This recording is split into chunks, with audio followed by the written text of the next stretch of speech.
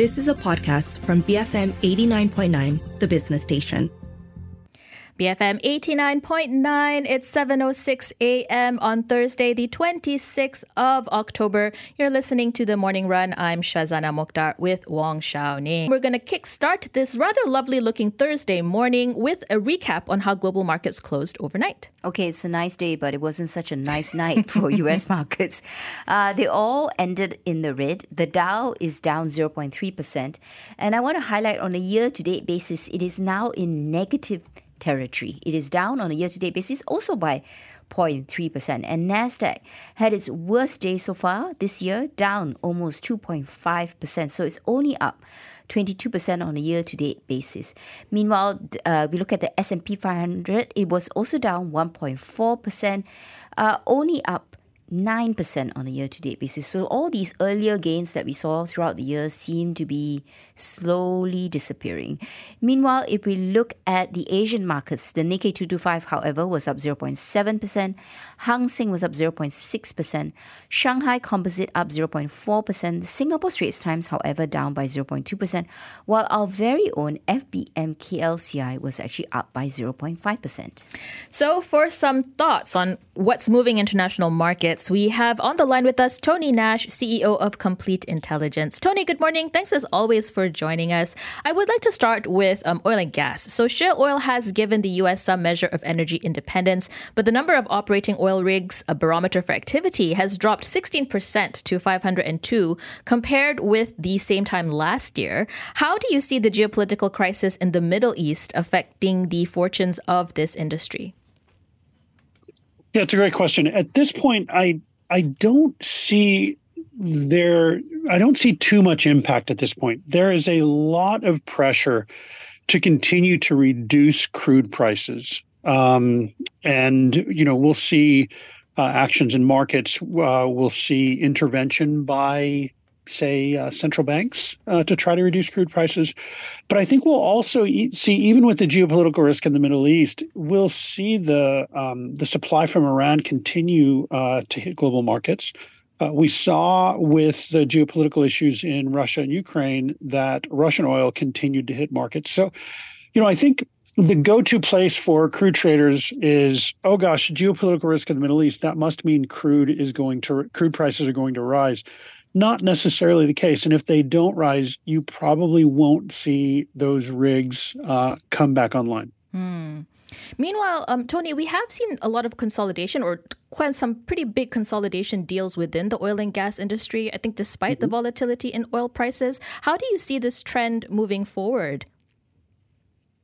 Well, I think these companies are seeing that if the 2030, 2035 goals are kept by a lot of the companies national legislatures and regulatory bodies that are trying to kind of push a kind of green energy and force, say, electric cars by 2035, which I believe California is doing, other things, then really the markets for these guys are capped. So it's time to start consolidating. But if that doesn't happen, which we're starting to see some pushback on that, then it's also a great time to consolidate because, we're in a sweet spot where crude prices are, it's not too high, it's not too low. And so, we'll likely see more of these deals, not a lot more, but a couple more of these deals on the horizon. And let's talk about U.S. markets. NASDAQ had a pretty rough day, down 2.5%, pretty much the worst for the year. We did see Meta and IBM come out with their numbers, both actually beating street expectations. So what's driving this nervousness? I think a lot of people are feeling that, at least for now, AI is played out. You even had Bill Gates today come out and say that large language models are not what people think they are in terms of the level of innovation, that sort of thing. I think large language models and AI are really cool, and I think there's a lot more room to run, but I do think valuations are very stretched right now. And with interest rates rising, it's very hard to stretch tech valuations much further. So a lot of these companies for the past, say, 4 quarters, you can count the number of times they say AI in their quarterly earnings calls, and it's just increased. And, as they've said AI more and more, it's just helped their share price. But I think that's a little bit played out. And I think until people start to see real gains from AI outside of the chip makers like NVIDIA, real gains within corporate sectors, real gains within the user sectors, then I think we may see valuations as stretched as they can be, at least for now. Okay, so far about a quarter of the S&P 500 companies have reported earnings, and apparently 77% of them have actually beat street expectations. So I'm not sure whether it's just the street being conservative or really corporate America is doing better than expected. So is there some contradiction? Because, everyone's been talking about that recession that's coming, but just never seems to happen yet.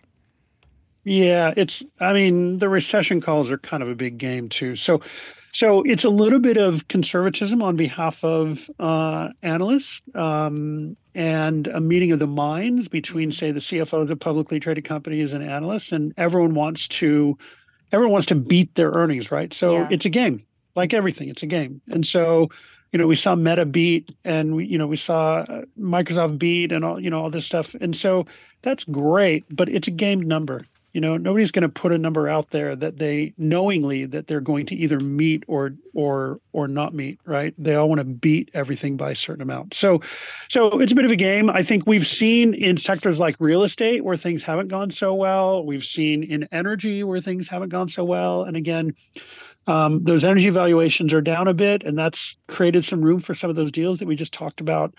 Sectors like materials and healthcare, they're down a bit as well compared to a year ago. So, even though some of these current firms beat, they are a bit sensitive to market conditions of debt and other things. And so, it's not all good all around.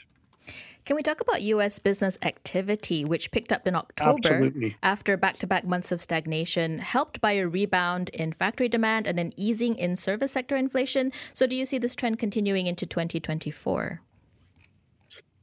Yes. So, we've seen what we've seen with business activity is we have seen some prices kind of come off a little bit. And with service sector activity, really, service sector inflation comes down to the wages of service sector workers for the most part. Okay, so as the rate of inflation for those service sector wages have started to slow, you've seen on a relative basis more activity, and so a lot of this is really inflation slowing and the impact of interest rate rises hitting markets. So in some ways, like we said, real estate and some other sectors, it's not a good thing. But in services, as we start to see some pressure on those prices, it can be a better thing for consumption, because we do have wages rising in a lot of the economy, but costs have just continued to rise, especially in services.